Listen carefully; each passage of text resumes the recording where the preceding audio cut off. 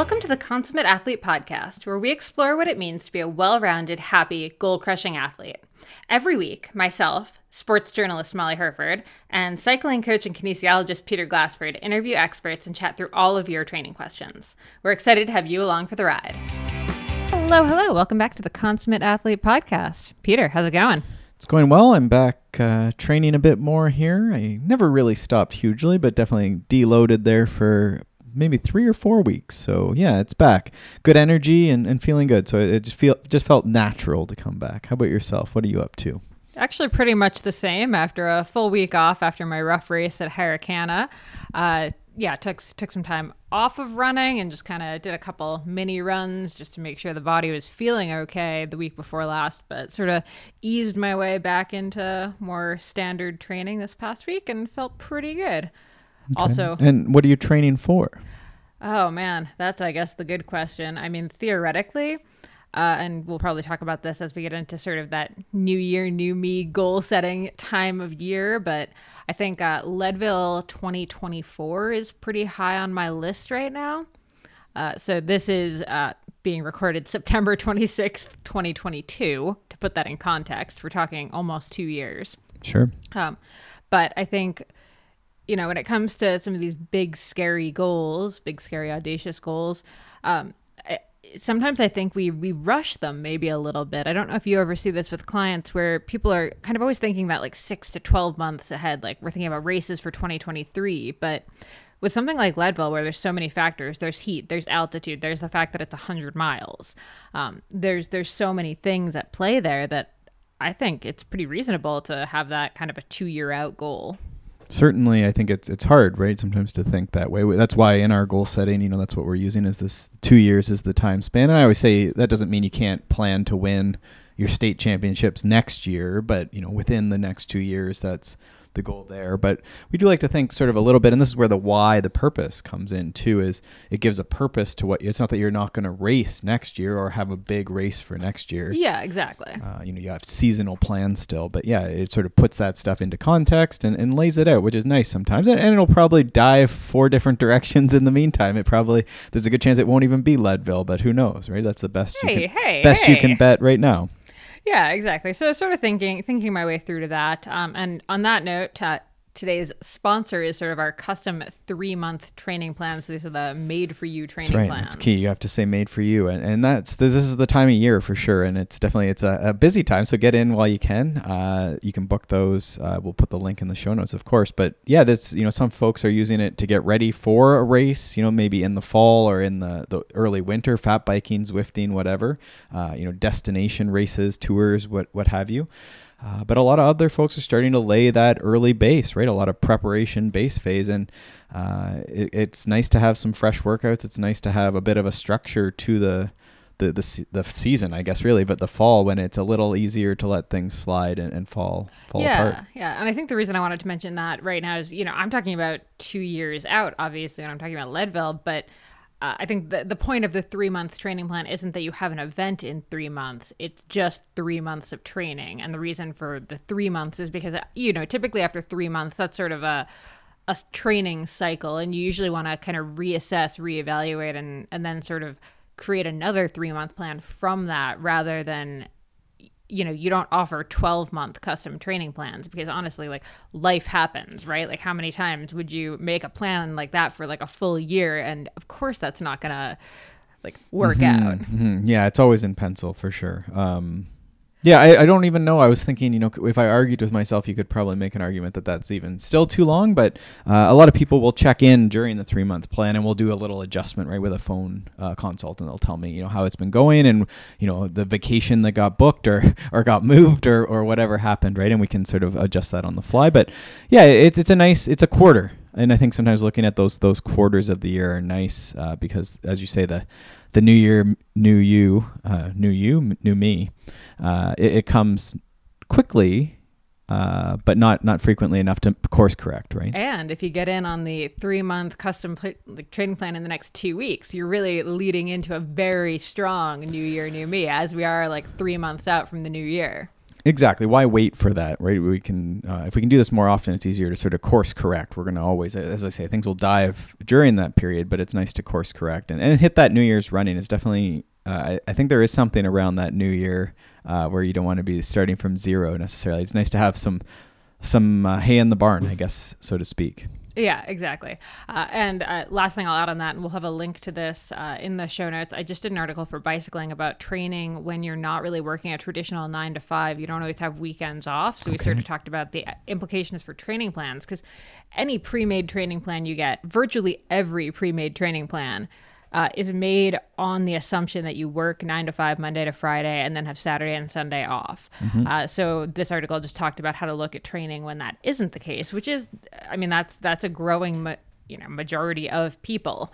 So definitely check that out. Exactly. And that's, I think this is something that I think not a lot of coaches offer it, this 3-month made for you plan. And that's, I think, the value. It's not that there's a magical, threshold interval that's that different than what anyone else has. It's that I'm going to put those in and we're going to account for your family's taking vacation. You work night shifts, so you have some wild, 4 on, 4 off, night shift, day shift, 4 days off thing.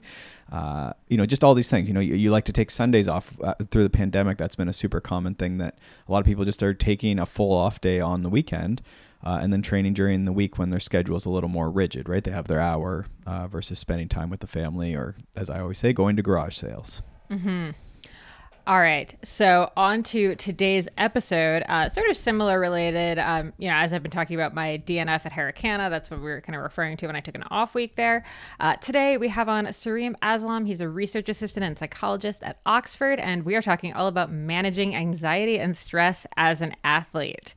I got to tell you, I think this conversation actually helped me, other than my, mini temper tantrum in the crew area when I did, officially DNF from that race, where I burst into tears and it was a little dramatic. I think other than that, I managed to get through this pretty well. And I'm going to say a lot of that's down to a lot of the tools that we talk about in today's episode. Okay, well, that's a good teaser. Yeah, it's always a popular subject, right? And I think because it matters, right? There's no escaping it. I don't know. It's, we can't decrease it all the time, but it is, something that we have to live with, I guess, really. Yeah, and I think the thing that I pushed him on a lot in this episode, and he was obviously very happy to be pushed on this, is the pushback, because I think we often read these articles about stress and anxiety in generic publications that talk about how exercise is a fantastic reliever for stress and anxiety. And that's true up to a point. But a lot of the athletes that we know, athletes that we work with, for them, exercise can actually very easily become a huge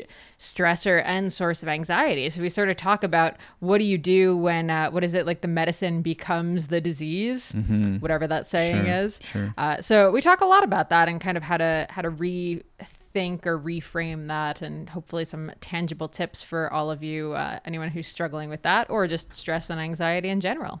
Yeah, it sounds like a great one. It is. All right. Without further ado, enjoy this episode with Saarim Aslam. Saarim, welcome to the Consummate Athlete podcast. I'm very excited to talk about all things stress and anxiety, or I guess maybe I'm slightly stressed to talk about all things stress and anxiety today. So thank you for joining us. That's right. Thanks for having me. I'm delighted to be on here.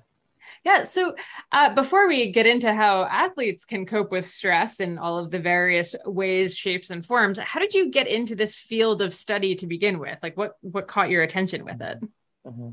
I think, it's such an interesting concept because it applies to everyone, really. It's not just whether it's an athlete or someone with more of a mental health difficulty or something like that. It's everyone suffers from or experiences stress and anxiety at different points in their life. For me, obviously, at the moment, I'm doing my doctorate in clinical psychology, so that's a big part of the work. So I tend, I have therapeutic clients that I'm working with to do with anxiety. I'm doing my own research in anxiety at the moment as well.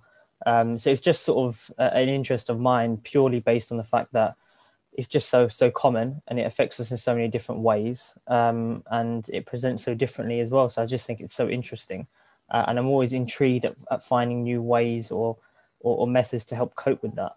Mm-hmm. Yeah. And to me, it's so fascinating how stress comes into exercise, because when we talk about exercise, it is a physical stress, but then it relieves mental stress. But then in the case of, elite athletes or athletes who are really trying for a goal, it can also cause stress. Yeah. So it kind of presents this very interesting world where stress can mean so many different things when we're talking about exercise. So Yeah. maybe we should start with maybe like a couple definitions of like how would you kind of talk about, I guess, first just anxiety versus stress, and then maybe like the long term versus the short term versions of each of them. Yeah, I mean, they obviously used, I think they're used quite closely together and interchangeably, but I think the important thing to bear in mind is stress is often in relation to a trigger or a stressor. So as an example, it could be that you've got a race coming up. That's going to be your trigger that can lead to stress for you, or someone, a student might have an exam coming up, and that's going to be their trigger for their stress they experience. Whereas anxiety it's kind of this state or feeling which doesn't actually occur, or it doesn't need to occur with a stressor, if that makes sense. So the stressor Mm-hmm. doesn't need to be there for you to feel anxious. Um, so again, just as an example, someone who is afraid of perhaps going out and meeting people, with a bit of social anxiety, they could experience that anxiety whilst being at home on their own, not necessarily being out and about and meeting people, if that makes sense. Yeah, yeah, absolutely. And with the last couple years being as Mhm. hectic as we're gonna say they've Yeah, they've been yeah. for so many reasons, do you feel like kind of that more general anxiety is more prevalent for people now, where there's just kind of that like little base of just unease that I think more and more people Mm. have, maybe?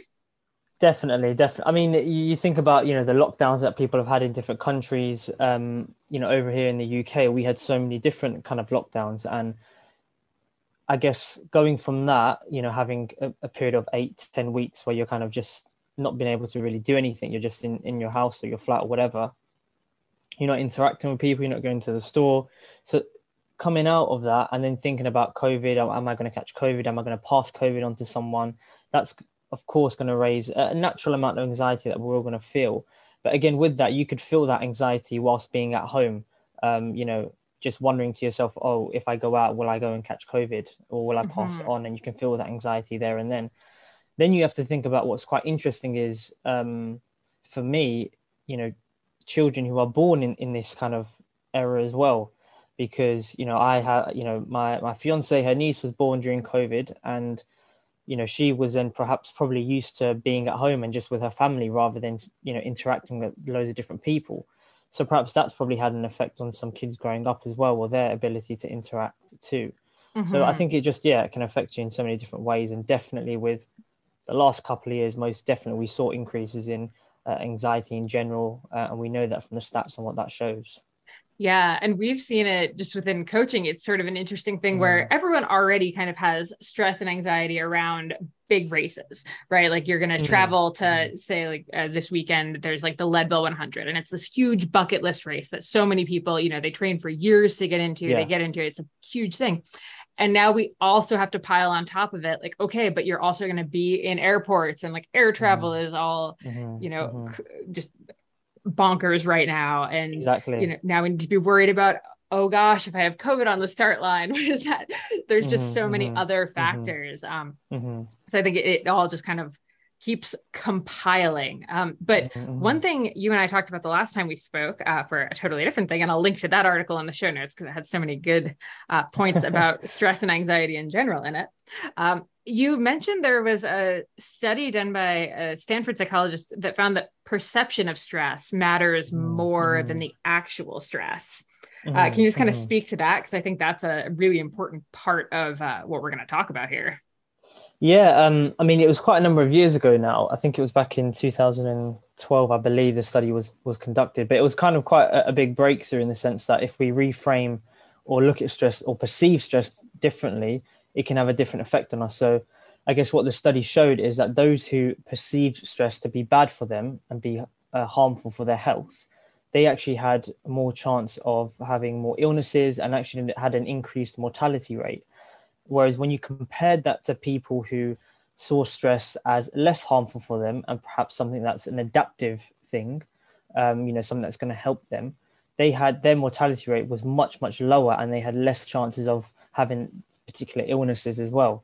So just that simple switch in the way they viewed stress had an impact on the way, you know, their health really, mentally and physically. Hmm. Which is just like such an amazing thing that our Hmm. brain is Hmm. capable of doing. I love that. I remember reading in just some novel, I think, the woman is like listing out everything she had to do in the day Hmm. or whatever, and then she's like, getting anxious about it, and then she's like, challenge. Okay, this is just a Hmm. challenge, and I Yeah, think about yeah, that every damn time I look at my to-do list, and I'm like, yeah. oh no, challenge. That's all it Yeah, is. yeah, It's a challenge. yeah. I think it's great because when you, I guess, yeah, viewing things in that way rather than it being a stressor and you see it as a challenge, you know, for many people, that's going to try and help and push them through it and get them through it and adapt really. You know, I mean, I'm sure we'll come on to, you know, exercise and talking about stress and its impact, and you know, even exercise in general is a form of stress on your body, but we use that to provide us with adaptations for muscles to grow, for, you know, cardiovascular circuit to do better and work better. So Mhm. yeah, so it's just you know, the perception's so important, I think. Yeah. And I mean, really, that's the same could apply. You could kind of call it like exercise for our brain when it is a Yeah. lot of things that are coming, Hmm. a lot of inputs coming in, right? So Hmm. same kind of thing. So actually, that was one of my questions is just like, when is stress a positive? Because obviously, Hmm. without stress, I don't think you can't exist without stress, right? Like that's No, just an impossibility. no.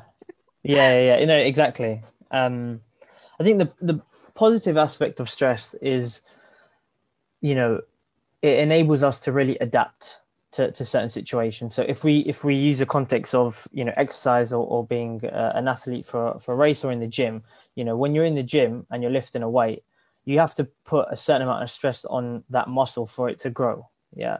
If you don't provide it with that, it's not going to adapt in order to grow and lift that weight. So then next time you can do better. Mhm. So stress in that sense is a positive aspect because it relates to adaptations through your body, but also through personal growth as well, which is something I write about a lot. Um, and I guess really, you know, if we have that perception of stress that it is a challenge or that it's going to enable us to do better and overcome things, then you're more likely to approach the task maybe with a bit more confidence, for example, you know, have a bit more belief in your ability. And again, relating it to exercise, what's that's going to translate into adaptations for your own body, adaptations for your muscles, for your endurance, or even your mindset as well. Mhm. Yeah. And that kind of all makes me start thinking about the sort of long-term stress or anxiety that some of us feel around races. Like I have one of my big Mm-hmm. races in the season is coming up in like 5 weeks. Yeah. Um, and what you just said there is making me think about like the tiny everyday stresses of like getting through today's workout. Like Mm-hmm. if I Mm-hmm. just took the non-stressful route of sitting on my Mm-hmm. couch and watching more episodes of Manifest or something, which is what I've been doing, if I just did that, uh, my overall or like longer term stress would actually, I think, be growing because I'd be very Mm-hmm. aware that I was not ready for the actual race. But these like Mm-hmm. small stressors every day of like, oh, I have to run 10 miles today and 8 miles tomorrow and whatever. Uh, that's like those little stressors are all building me up so that the big stressor of this race Mm-hmm. in 5 weeks um, Mm-hmm. is a little less scary. It is still very scary though, Yeah. to be honest. So Yeah. yeah, when someone has a race on the calendar, whether it's 5 weeks or 5 months or a year from now, how do we kind of use that stress and anxiety around that race to compel us toward being better prepared for it and feeling good about it rather than just being like, oh crap, oh crap, oh crap, what have I done? Mm-hmm. Mm-hmm. Yeah, it's such a great question. You know, something I often think to myself, you know, when I'm training in the gym or if I'm swimming a lot, is to really take things step by step and day by day. I think what tends to happen is we think about the end goal, or you know, if you think about the race, for example, and that's in a few months away, then we start to picture that and start to picture things that are going to go wrong, or how am I going Mm-hmm. to be able to do this? And we notice this type of thinking called catastrophizing, where we think the worst of situations, basically.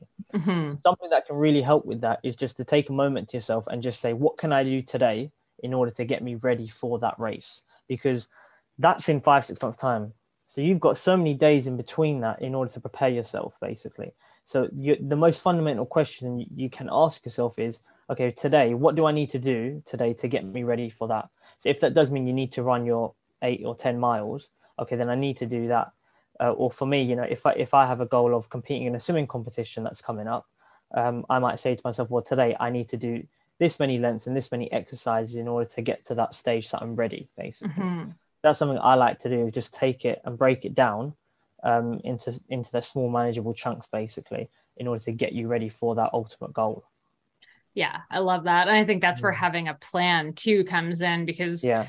it's one of those things where it's great to say, yes, I'll do. I mean, like you just pointed out, even the swimming example, like it's not like you can just say, okay, today I'm just going to go swim, 3,000 meters. And then tomorrow I'm just going to swim 4,000 meters. And then like, you're not just going to keep going up. Like rest and like an actual reasonable training plan is also part of that, which I think also helps relieve stress, right? Like if you can kind of look at like your next 5 months and have them like plot it out and know what exactly you need to do every day.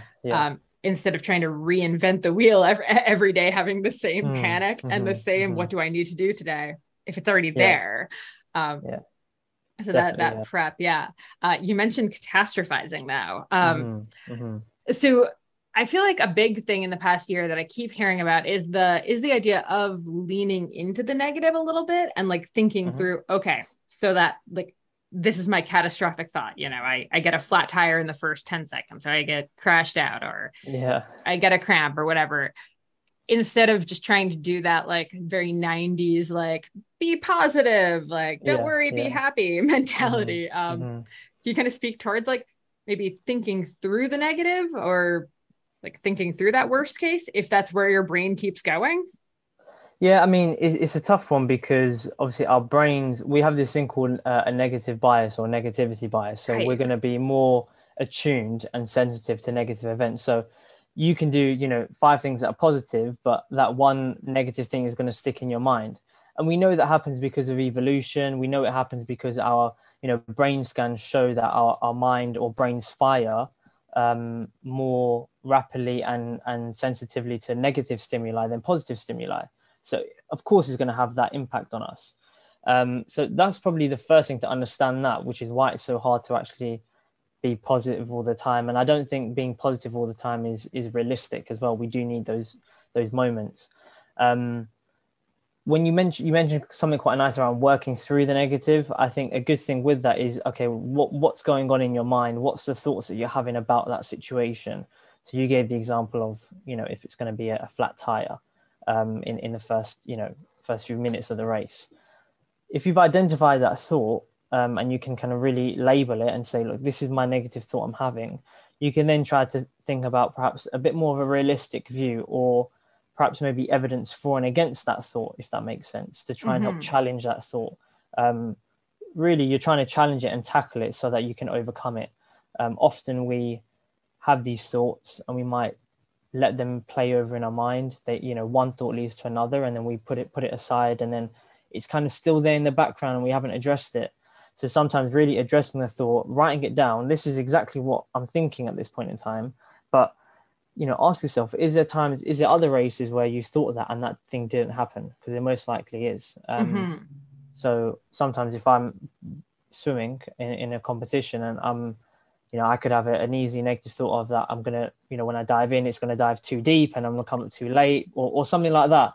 But I just know that the races that I have done, that hasn't happened and I've executed quite well. So you just need to think about, how can I challenge these thoughts? What's the evidence for and against these thoughts? And are there times where this thought that I've had hasn't actually come true? Because that's the way you're going to tackle it and break it down. Yeah, I really like that. I mean, I think, this new advice, I guess, of like, hope for the best, plan for the worst is said with like good intentions. But I think you're totally right. Like it kind of has this weird, it leans into the negative bias, I guess. And I mean, I guess like, even if you think through it and you kind of know you can get around it, like, okay, I can fix my flat. I can make sure I have my flat changing stuff. You're kind of already like now listing out all of these negative things. Do you feel like maybe it would be helpful to also list out like the positive things that you're hoping happen to just kind of balance that a little bit? Because I feel like now I've got this like giant negative list that I've thought through, like, okay, I've thought through the worst, which feels, as I'm saying it, more like now I'm like manifesting the worst to happen. I think it speaks true. I mean, you definitely have to think about what can go right as well. What's the best possible scenario here? I think, you hear a lot about athletes visualizing their movement or what's going to actually happen. Or, if a footballer is about to take a penalty, they visualize which side it's going to go in and them doing the celebration because they've scored. So you definitely need to list out and think about what are the positives as well. What are these scenarios, and really try and embed that into your mind too. And I think the thought challenging exercise can help you do that as well, because like I said, it's just trying to challenge that thought. It's not letting that thought sit there. You're kind of pushing it back a bit and saying, look, I know you're there, but here's a few other things that I can think about that is going to push that negative thought away, if that makes sense. Yeah, absolutely.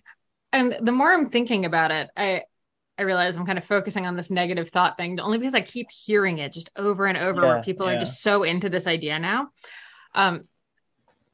I'm trying to think of like how I'm now got like too many ideas rolling in my head. So I'm trying to figure out how to phrase this. We have this weird, now we're listing all these negative things that can happen. It almost feels like our brain, or like we're trying to protect ourselves so that when the bad thing happens, we don't feel bad about it. We're actually trying to like de-stress about a bad thing happening, instead of, I guess, being okay with being stressed that a bad thing happened. We're almost trying to kind of like take down that feeling of like, okay, I really want this to go right. We're kind of trying to make it okay that something goes wrong, if that makes sense. But I feel like that might actually be not serving us necessarily, because arguably like disappointment and coping with disappointment is a huge part of what we get from sport, right? Like if there's no disappointment, then there's really no super celebration or victory. I mean, I think you're bang on there with what you said. Kind of, we kind of often do this and think about the negative scenarios to protect ourselves, so that if it does happen, we're not too disheartened, for example. So that's definitely, I think, a way of people look at it. But as I said, that sometimes then, if you just think about the fact that you're thinking about this negative thought or this situation that's going to happen, how will that translate into your performance then? It's not really going to translate well. Are you going to have the confidence to ride that race, or to run that mile, or to swim that length, for example? Exactly. I think part of it just like brings that little voice up in the back of our head that's like, it's okay that this isn't going well. Just chill out. Just take this mile or take this lap a little chill. It's okay. We've talked through this. We know it's going to be fine if it doesn't go according to plan. No, maybe we should be trying and pushing, because I mean, sports are really this whole metaphor for life. It's not supposed to be that every race goes perfectly. The point is almost that every race doesn't go perfectly. And that's where we're like learning these like life lessons for every workout, or, however you want to put it. Exactly. I think if everything goes perfect, then for anyone, then are you really going to be able to have a chance to better yourself or become better? So often you hear athletes say that, when they've lost, if they lose a football match, they realize, I don't want to ever experience that feeling again. So next time I'm going to train even harder, or I'm going to work even better to try and overcome that. So that can be a driving force as well. Well, versus, I lost the thing. Well, that's okay. I had my list of things, and, that didn't go according to plan, and it's fine. I guess like my thing is just kind of, we really should be striving at least a little bit. Like we don't want to get into like stress and anxiety where they're this uncomfortable all the time thing, but I think it's okay to lean into a little bit of stress here. I think so, because we've talked about the adaptation effect that it can cause. So by leaning into that and but also reframing it as perhaps a challenge rather than this stress that's kind of looming over you, that's what's going to help you. And I think you have to know your own motivation style as well. Everyone's got different ways of being motivated, and also your level of competition as well. If you are a more elite level athlete, then it's going to be different to someone who isn't as elite, and perhaps they're doing it a little bit more to keep fit and healthy, if that makes sense. Yeah, it's funny. I had, a good race, but then it didn't end exactly the way that I wanted it to. And at one point I was telling someone about it, and they're like, you're like a lot more like calm about it. I was talking to my coach about it. He's like, you're a lot more like positive and calm on this than I would have expected. And I was like, oh, maybe it's actually not a good thing that I'm this positive and calm on it. Like, maybe I should be a little bit more, mad at myself about it, which sounds really weird to say out loud. But Mhm. I mean, honestly, I think, that would actually probably push me to be a little bit better for next time if I, stop Yeah. trying to like reframe it so positively so everything's Mhm. okay. Mhm. Which I Mhm. think is kind of almost, we've gone so far in that direction of everything has to be so comfortable Yeah. that now we like have to talk away any stress. Mhm. Mhm. Yeah, exactly. And that boils down to motivation style or what gets you going, because some people that compassionate stance is going to be a bit more helpful, and there's nothing wrong with that as well. It's important, like I said, it's figure out what works for you um first, or try out these different approaches. Is it leaning into that negative a bit more to push you a bit more is what's going to help you, or is it this compassionate approach that you can take with yourself, being a bit kinder to yourself so you're not as you know down in the dumps, or something like that. So it's Mm-hmm. just, even in therapy, right? When I'm doing therapy with someone, um you're kind of seeing what's working for them basically, and you're going with that style. So we talk a lot about a self-compassion approach as well, but then there are also ways that you try and get people to challenge themselves or challenge their style of thinking too. So it's just a balance and finding out what works for you. Mm-hmm. Yeah, and I liked that the last time I talked, you were very much on the like it depends thing when I was trying to get you to say like journaling or doing Yeah. this or doing Yeah, this or yeah, doing I this was remember like that. the thing to do. And you're like, Yeah. well, it really depends. For some people, journaling through this stuff is going to be incredibly unhelpful. And for Yeah. someone else, it might be, extremely helpful. And I Hmm. think, the same is even true for exercise, which we're going to get to in a minute. But you Yeah. mentioned kind of this idea of reframing stress. We kind of talked about the stress as challenge. And I wanted to kind of give you the two scenarios where I want you to talk through how to reframe stress. And the one is Hmm. during a workout. So let's start there. Hmm. So, we're talking about like during the workout, it's hard. And it's really Hmm. easy. I was doing hill intervals yesterday, and it's super easy during the interval to be like, back off a little bit. This seems Yeah. difficult. I don't Yeah. want to be here. I'm just gonna just tone it down a little. Hmm. Or I'm just gonna run this next one on a flat instead of a Hmm. hill Hmm. because reasons. Hmm. um, because it's stressful and it's hard, and my brain did not want to engage with it. So how can I reframe my stress in my workout to make me actually get through my workout? Hmm. So it's kind of like, I guess you're asking if you're really finding that workout tough, or you're struggling to do that next set. What can you do to try and motivate yourself in that moment? Mm-hmm. Yeah. Um, I think in the moment is it can be tough, but I guess a few things I would say would be one thing that I quite like doing. If I'm in the gym and there's a set that I've just done, and it was really really tough, and I'm like, oh, I just can't do this next set. I always like to think about times when I've managed to actually overcome that before. I'm basically talking myself up to say to myself, listen, Saarim, you've done these things before. You've managed to get through that set when you're basically feel like shit, and kind of, you've got the capacity to do it. So push yourself through it. So that's something that helps me quite nicely, is just to remember and think about those times in that moment. Well, when I've actually done this before? Because there's probably times that you have, and sometimes it's hard to realize that. So just think about, if you see what I'm saying, just to try and think about those positive times where you've come through that. Mm-hmm. Um, Another good thing is coping statements. I know loads of people have a set of statements that they might say to themselves, that are very specific to them, that they have rehearsed in their head to try and get them through a moment. Um, you know, Typical I am statements, or just something to basically say, talk yourself up, essentially. So if I was in the gym again and I'm struggling through this set, you just want to say a few words to yourself to try and help gather your confidence for that next thing. If that makes sense. So spend some time, I would say, writing down different scenarios, different phrases, and say them out loud to yourself, and to see what sticks well. Mm-hmm. So that's something else that can help as well. Um, Visualization is a good technique. Okay, so if you are, you gave the example of, if you're running and you've got to do an incline next, but you don't really want to because it's too hard, just again, if you've got some headphones, chuck your headphones in and just close your eyes and just think about you actually achieving that, you running on that incline for that certain amount of time, or For me, it's doing that next length, getting my head down and doing it. If I see myself doing it, it becomes a lot easier, because often in that moment, you probably see yourself as, oh, this is going to be so much hard work. I can just see myself just failing around it. You're kind of thinking and imagining those negative scenarios. So you have to basically do the opposite. Imagine yourself actually doing it. Yeah. Yeah, So I like that. a few things there. So I guess coping statements, some visualization, some reframing, it can all help. Yeah, yeah.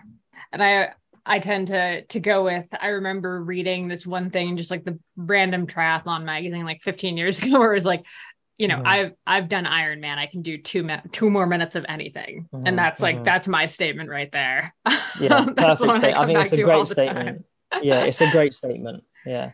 That sort of encompasses almost like all of those things. Because as I say that, I usually then like, visualize getting through that race. And then, it's kind of reframing this like long set of intervals as just like, okay, it's just 2 more minutes this time. And then you get 2 minutes off.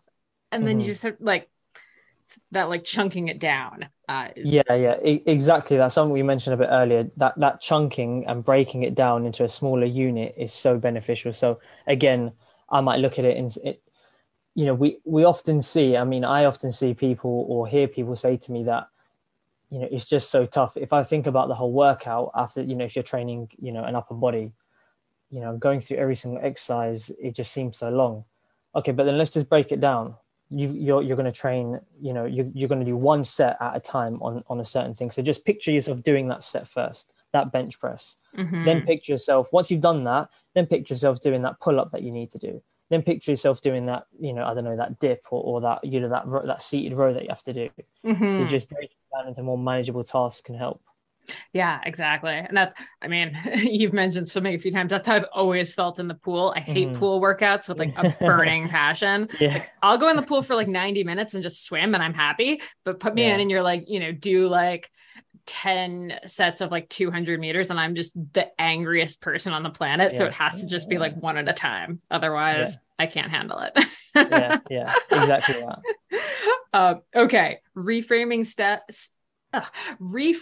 stress on race day morning. So this is like the Eminem, lose yourself, your palms are sweaty, knees weak, etc.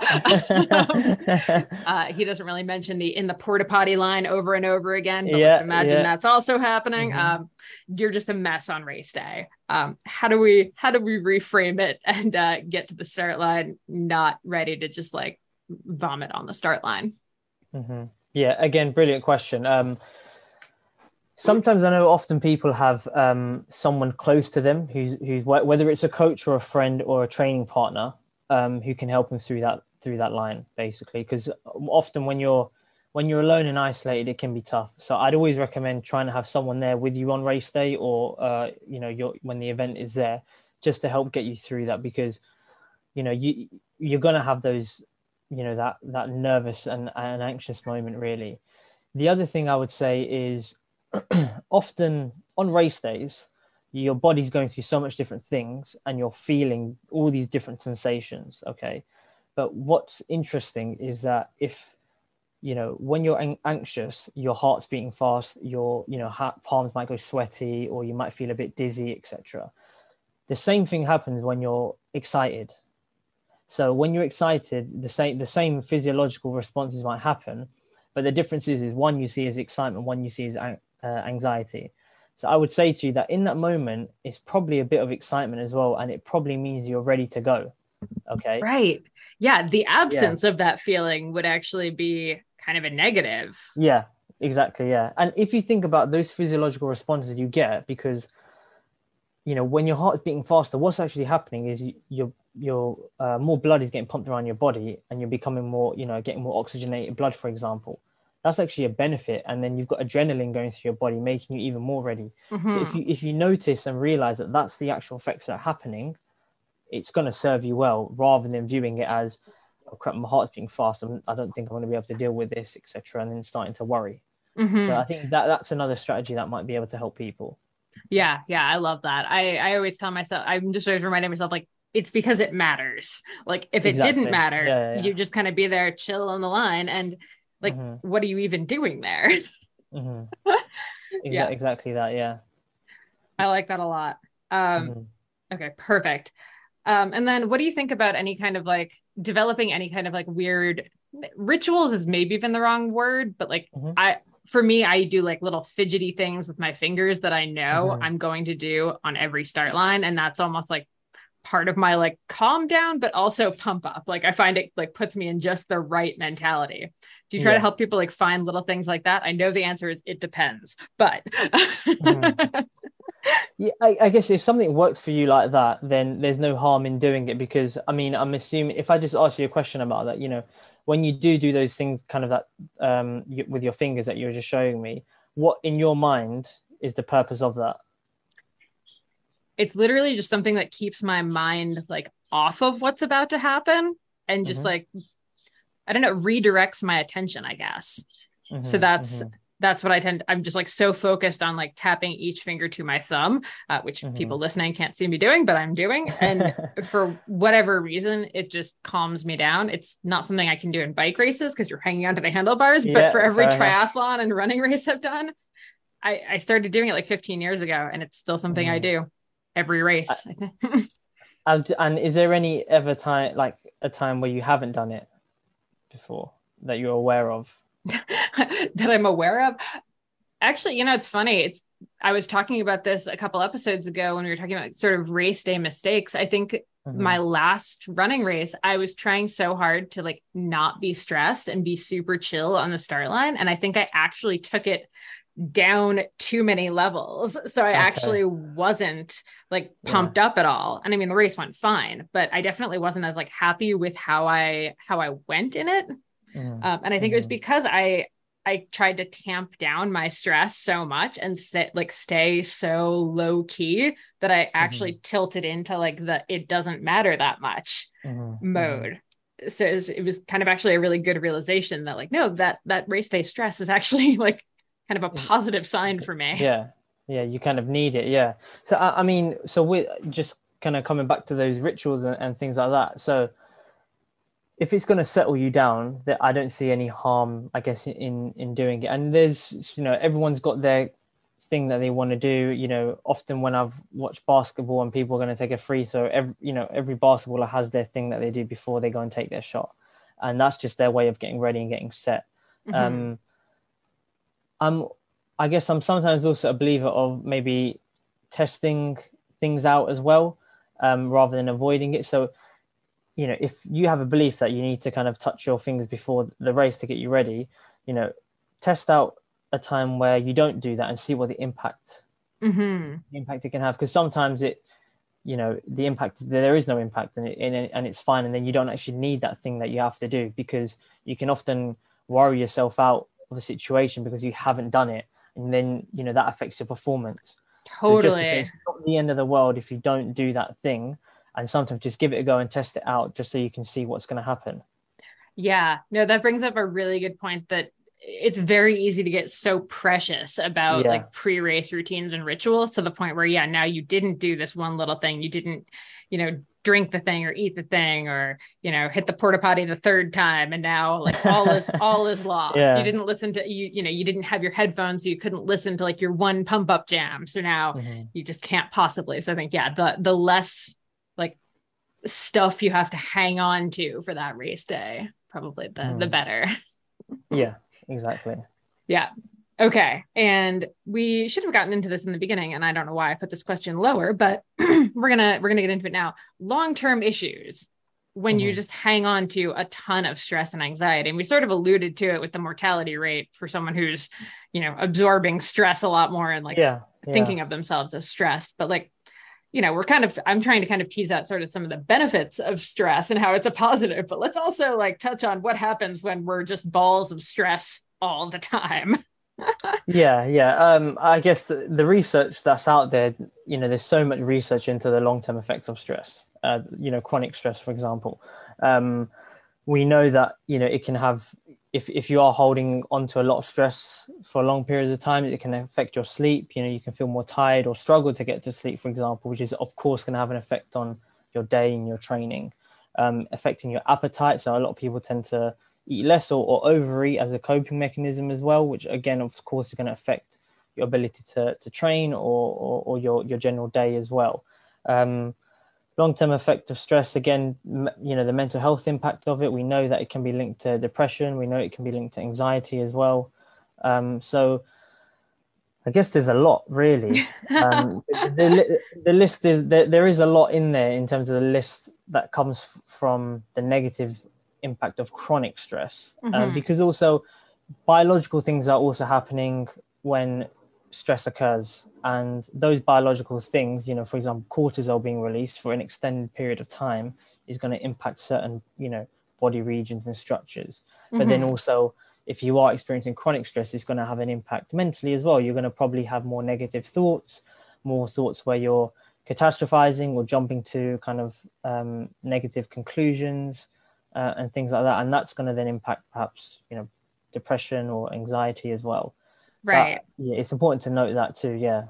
Yeah. No, do you see in your practice, do you see chronic stress leading to higher rates of more of that like general anxiety? Is that sort of like, is that kind of almost not a spectrum, but kind of one leads into the other? I know obviously like anxiety can exist as its own thing separate from any kind of like acute stress. That's, that's its own thing. But can chronic stress actually like trigger more of the generalized anxiety that you've seen? Yeah, most definitely. I mean, often we're thinking when we ask people, we're kind of trying to say to them, well, what's the activating event? What's the triggers that's happened that have led to this, essentially? And you're kind of working that through with them. And often, at the moment in the UK, something that's happening, and I know this is kind of separate from exercise, but energy bills are going through the roof. Inflation's increasing so much that it's having an impact on households and their ability to afford things. So that's going to probably be more chronic stress that you're going to see, and that will definitely lead into, for example, depression or anxiety about the world and what's going to happen. But it kind of stems from that initial stress of household living and affordability and things like that. Yeah. And it's sort of interesting to me. And one of the big points I really wanted to get to with you is a lot of the time, whenever you're reading kind of these generic articles about solving for stress and solving for anxiety, exercise is always listed as like our number one, like way to get rid of stress and anxiety. Yeah. But for a lot of the athletes I know, it almost has come like so full circle that exercise is also a major cause of stress and anxiety. So how do we kind of balance the fact that exercise is good for us, but also some of us get a little bit obsessive and a little bit stressed, when things aren't going according to plan with it. I know a lot of people where if they miss their run or their ride for the day, or they have to cut it short, and we're talking like half a mile short. We're not even talking like, 45 minutes short. We're talking 5 minutes. And, seeing that like yellow come up on like their workout not being done, it's not turning green. Like that is a huge like source of just like stress and disappointment and all of these things. How do we balance the like it's healthy, but there's an unhealthy element to it? I realize I'm asking you an impossible question, but no. I mean, to be honest, Molly, it's a brilliant question. It's a brilliant way to think about these things, because, like you're saying, right? When you see all these articles out there, it says go exercise, but when you're at a certain level, it's a source of anxiety or a source of stress. Then, right? Often when we see that, it kind of comes down to, again, people falling into certain thinking traps. Okay. So if someone has missed a workout, and they, you probably want to understand, what is it about me missing that workout that is causing this, causing me to worry or feel anxious, basically. Often, a hypothetical answer would be that, if I miss this workout, I'm not gonna meet my goal. I'm not gonna make any gains, or I might not look good, etc. So these thoughts start racing through your mind. They play off each other. Then before you know it, you've got this real concoction of negative images that are going through your mind, and that's what's going to cause the anxiety then. So by noticing that, and you kind of, what we say, catching that thinking style or that trap first, at least you're aware of that, so me missing this exercise is causing me stress because of this, okay? once you know that, it becomes easier to tackle it. So can you take a more compassionate approach with yourself in that moment? Can you say to yourself, okay, I've missed this one, but tomorrow is another day. What can I do tomorrow, to try and help me get forward and meet that goal that I've got? Okay. Hmm. That's just sort of one small way to really help with that. Um, yeah. Does that help? I hope Yeah. that. Yeah, no, that's great. Um, and then do you ever run into someone who's using exercise as such a coping mechanism that like we always joke about like uh often Mhm. it's for a lot of us distance runners, it's not so much that we're running to something, it's that we're running away from Oh, something. um, like exercise is obviously like a great way to start kind of dealing with some feelings, but there Mhm. is like a tipping point where if you're just using that as your only coping mechanism, injury and stuff can also come in and kind of ruin that Mhm. ability to use it as a Mhm. coping mechanism, slash it's just like Mhm. it's often not actually solving the problem Oh, itself. yeah, yeah. um, so what would you say to the people who maybe realize that they're using exercise to run away from something rather than actually confronting it? Hmm. Hmm. Yeah, see, that's quite a tough one because when it comes to those type of situations, sometimes we often need someone there to maybe help us through that. Someone to perhaps even notice it and tell us, and Right. then actually getting us through it. Because often we might not even realize that that's what we're doing, Hmm. and then to actually get through it, that's why a lot of people will perhaps come into therapy, for example, or a lot of people I work with because they're stuck as well. We have everyone's got different coping strategies and management strategies that we try to use, but if it comes to a point where those things aren't working and it's having a significant impact in your life, then is it a time to maybe seek a bit more help? And it might be, and there's nothing wrong with that as well. That's the important thing to share. Um, Yeah. I think in those moments, yeah, you probably need someone there with you, I would say, to really try and talk you through it, help you notice it, and then help you kind of maybe tackle the problem a little bit more. Hmm. I love that. I've talked on here about just my theory that like everyone should really go to therapy at least like once or Hmm. twice, just even as a preventative. And that way, Yeah. so you've like found a therapist that you like. So that way, if you ever do feel the need to go to one, they know you, they have your backstory, they know your childhood already. So like Yeah. you're not starting from scratch when you already have a problem. So I'm like such a huge fan of Hmm. of what I call the preventative therapy measure. Hmm. But also, yeah, I mean, I think, yeah, you're right. Like a lot of the times, the problem is we aren't even going to really see that in ourselves. Um, Hmm. so there's definitely probably a bit of like check in and self reflection that all of us can kind of do as we're listening to this right now. Like, think about, Yeah. Yeah. would someone say that about me? Hmm. Hmm. And I mean, like, many of us are going to go through it at different points in Yeah. life as well. I remember a point when I was probably doing that as well. You know, it was a time where, it's difficult to kind of get a job. I'd just come out of uni and kind of trying to work my way up to get some experience. I can, get onto the doctorate that I'm doing now and work, clinically with people. But there was a tough moment where I just wasn't able to land anything. And then you start thinking about, is it me? Am I the problem? And all this negative self-talk starts happening. And the thing that did help me was going to the gym.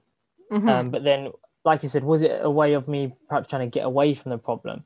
And if I look back on it, the thing that probably helped me notice that it wasn't, and I wasn't doing that, was the fact that I was still trying to tackle my situation. So I was still going out there to, apply to jobs or see what I could do to try and better myself. Whereas Hmm. if you're perhaps using exercise as a way to get away from something, or like you said, run away, and then in your kind of daily life as well, you're still avoiding that thing or that thing, that pattern of, you don't want to go close to it. That's probably Right. an indicator that you are maybe pushing away. You're not trying to address what's going on. Hmm. Yeah.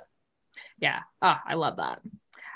Okay. And I know we've talked about this. There's the answer is Hmm. it depends, and everyone's going to be Hmm. different. But what are some of your favorite easier stress relievers. Like last time we talked, you mentioned the 5 4 3 2 1 method, which is one of my all-time favorite things. So I was Mhm. hoping you could kind of explain that one and then just share maybe any other little ones that you particularly like. Yeah. The great thing with it is there's so many, and it's going to resonate. You know, you have to try different things for it. You know, for you to find your go-to thing, if that makes sense. Mm-hmm. The idea with this is you have a bit of a toolkit, and then you can pick and choose from the ones that are beneficial to you. So, the 5 4 3 2 1 method is a really useful way to ground yourself into the present moment when things are getting a little bit tough. We often use it when working with people who are experiencing trauma, kind of like PTSD, or people experiencing anxiety as well, or having a panic attack, for example. And it would essentially involve you, you know, going through that number. So five, so looking at, are there five things around you that you can see in this present moment? Four, you know, are there four things that you can touch? Three, are there three things that you can hear? Two, are there two things that you can smell? And then one, is there one thing you can taste? The taste might be a bit hard if there's nothing in front of you. So could you imagine a taste? Or if you can't, then go back to perhaps that last one. Is there another thing in the room that you can see? Mm-hmm. Basically, it's just a way of you saying to yourself, okay, I'm here in this moment.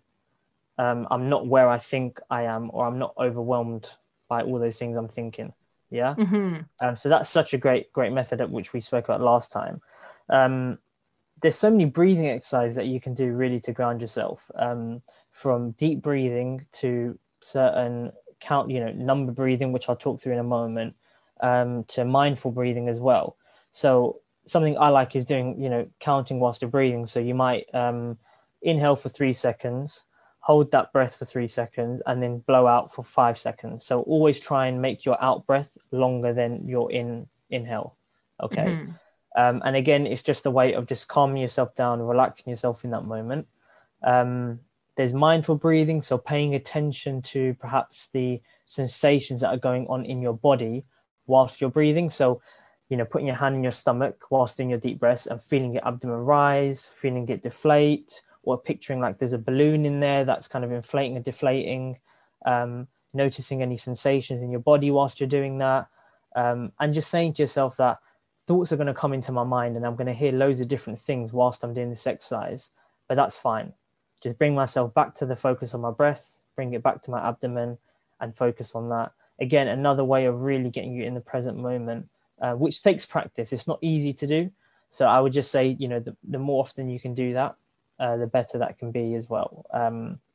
So that's probably another thing. There's, you know, something else called progressive muscle relaxation, which is quite a cool thing to do, which essentially involves you tensing up a muscle part of your body really tight and holding that, and then slowly releasing that tension. So it's kind of like when you release the tension, you're really picturing and imagining that kind of stress or that anxiety flow away in your Mm-hmm. body, basically. Oh my gosh, I'm like getting Yeah. relaxed just like hearing you talk through these. Yeah. Yeah. So, I mean, there's so many cool things. And I think those are just a few, if you Google, breathing exercise or mindful breathing or PMR, loads of different things will come up and they'll give you so many different exercises. There's guided stuff as well. So listening to people's recordings and following what they're saying, that can really help kind of ground you as well. Mm-hmm. Mindfulness doesn't have to involve sitting down and trying to pay attention, because that's tough. I remember doing an 8-week mindfulness course and it was really hard. But something they introduced me to was mindful walking. So actually doing an activity, but mindfully thinking about where your leg is being placed, you moving your other leg and your body, or mindful stretching. So feeling those stretches whilst you're moving, etc. Mm-hmm. So I think these are all things that can really help as well. I could probably go on forever with these, but yeah, there's so many. Love it. Ah, so good. Okay, before we go, tell everyone where they can find you. I know obviously we can link to your book on Scribd, The Making Sense of Anxiety and Stress, which is Yeah. really, really good. Just short read, a lot of really tangible, like practical takeaways. Is there anywhere else on the interwebs people can find you? Yeah, so I write weekly on Medium. So Perfect. I'm kind of always posting on there. So I guess it is around personal growth, mental health, and psychology, and things like that. I've also got a Substack newsletter, so you Oh, can nice. subscribe. It's called Psych Growth, so it's just one word, Psych Growth. subscribe, and I kind of send a newsletter out once a week, just with some tips and strategies for people. And it's completely free to sign up as well. Yeah, amazing. All right, well, we will link to both of those in the show notes. Brilliant. Thank you so much for taking the time to chat about this. I know this is, a little bit different than how you're normally talking about stress and anxiety. So hopefully it was fun to kind of get outside the usual clinical box a little bit. Yeah, no, I really, really love talking about this, and exercise for me is an important part of my life too. So it's fascinating and wonderful. So thanks for having me, and yeah, I hope that the listeners take some, find things that are useful as well. Yeah, you are welcome anytime. Maybe we'll have to have you back on around the holidays so we can talk through the stress of dealing with definitely with family and the off season. Yeah, perfect, Molly. Thanks so much for tuning in to the Consummate Athlete podcast. If you want to hear more training, racing, and endurance sport advice, make sure you subscribe to the podcast and leave us a rating and review. You can also subscribe to our newsletter at consummateathlete.com for a weekly dose of inspiration and advice straight to your inbox.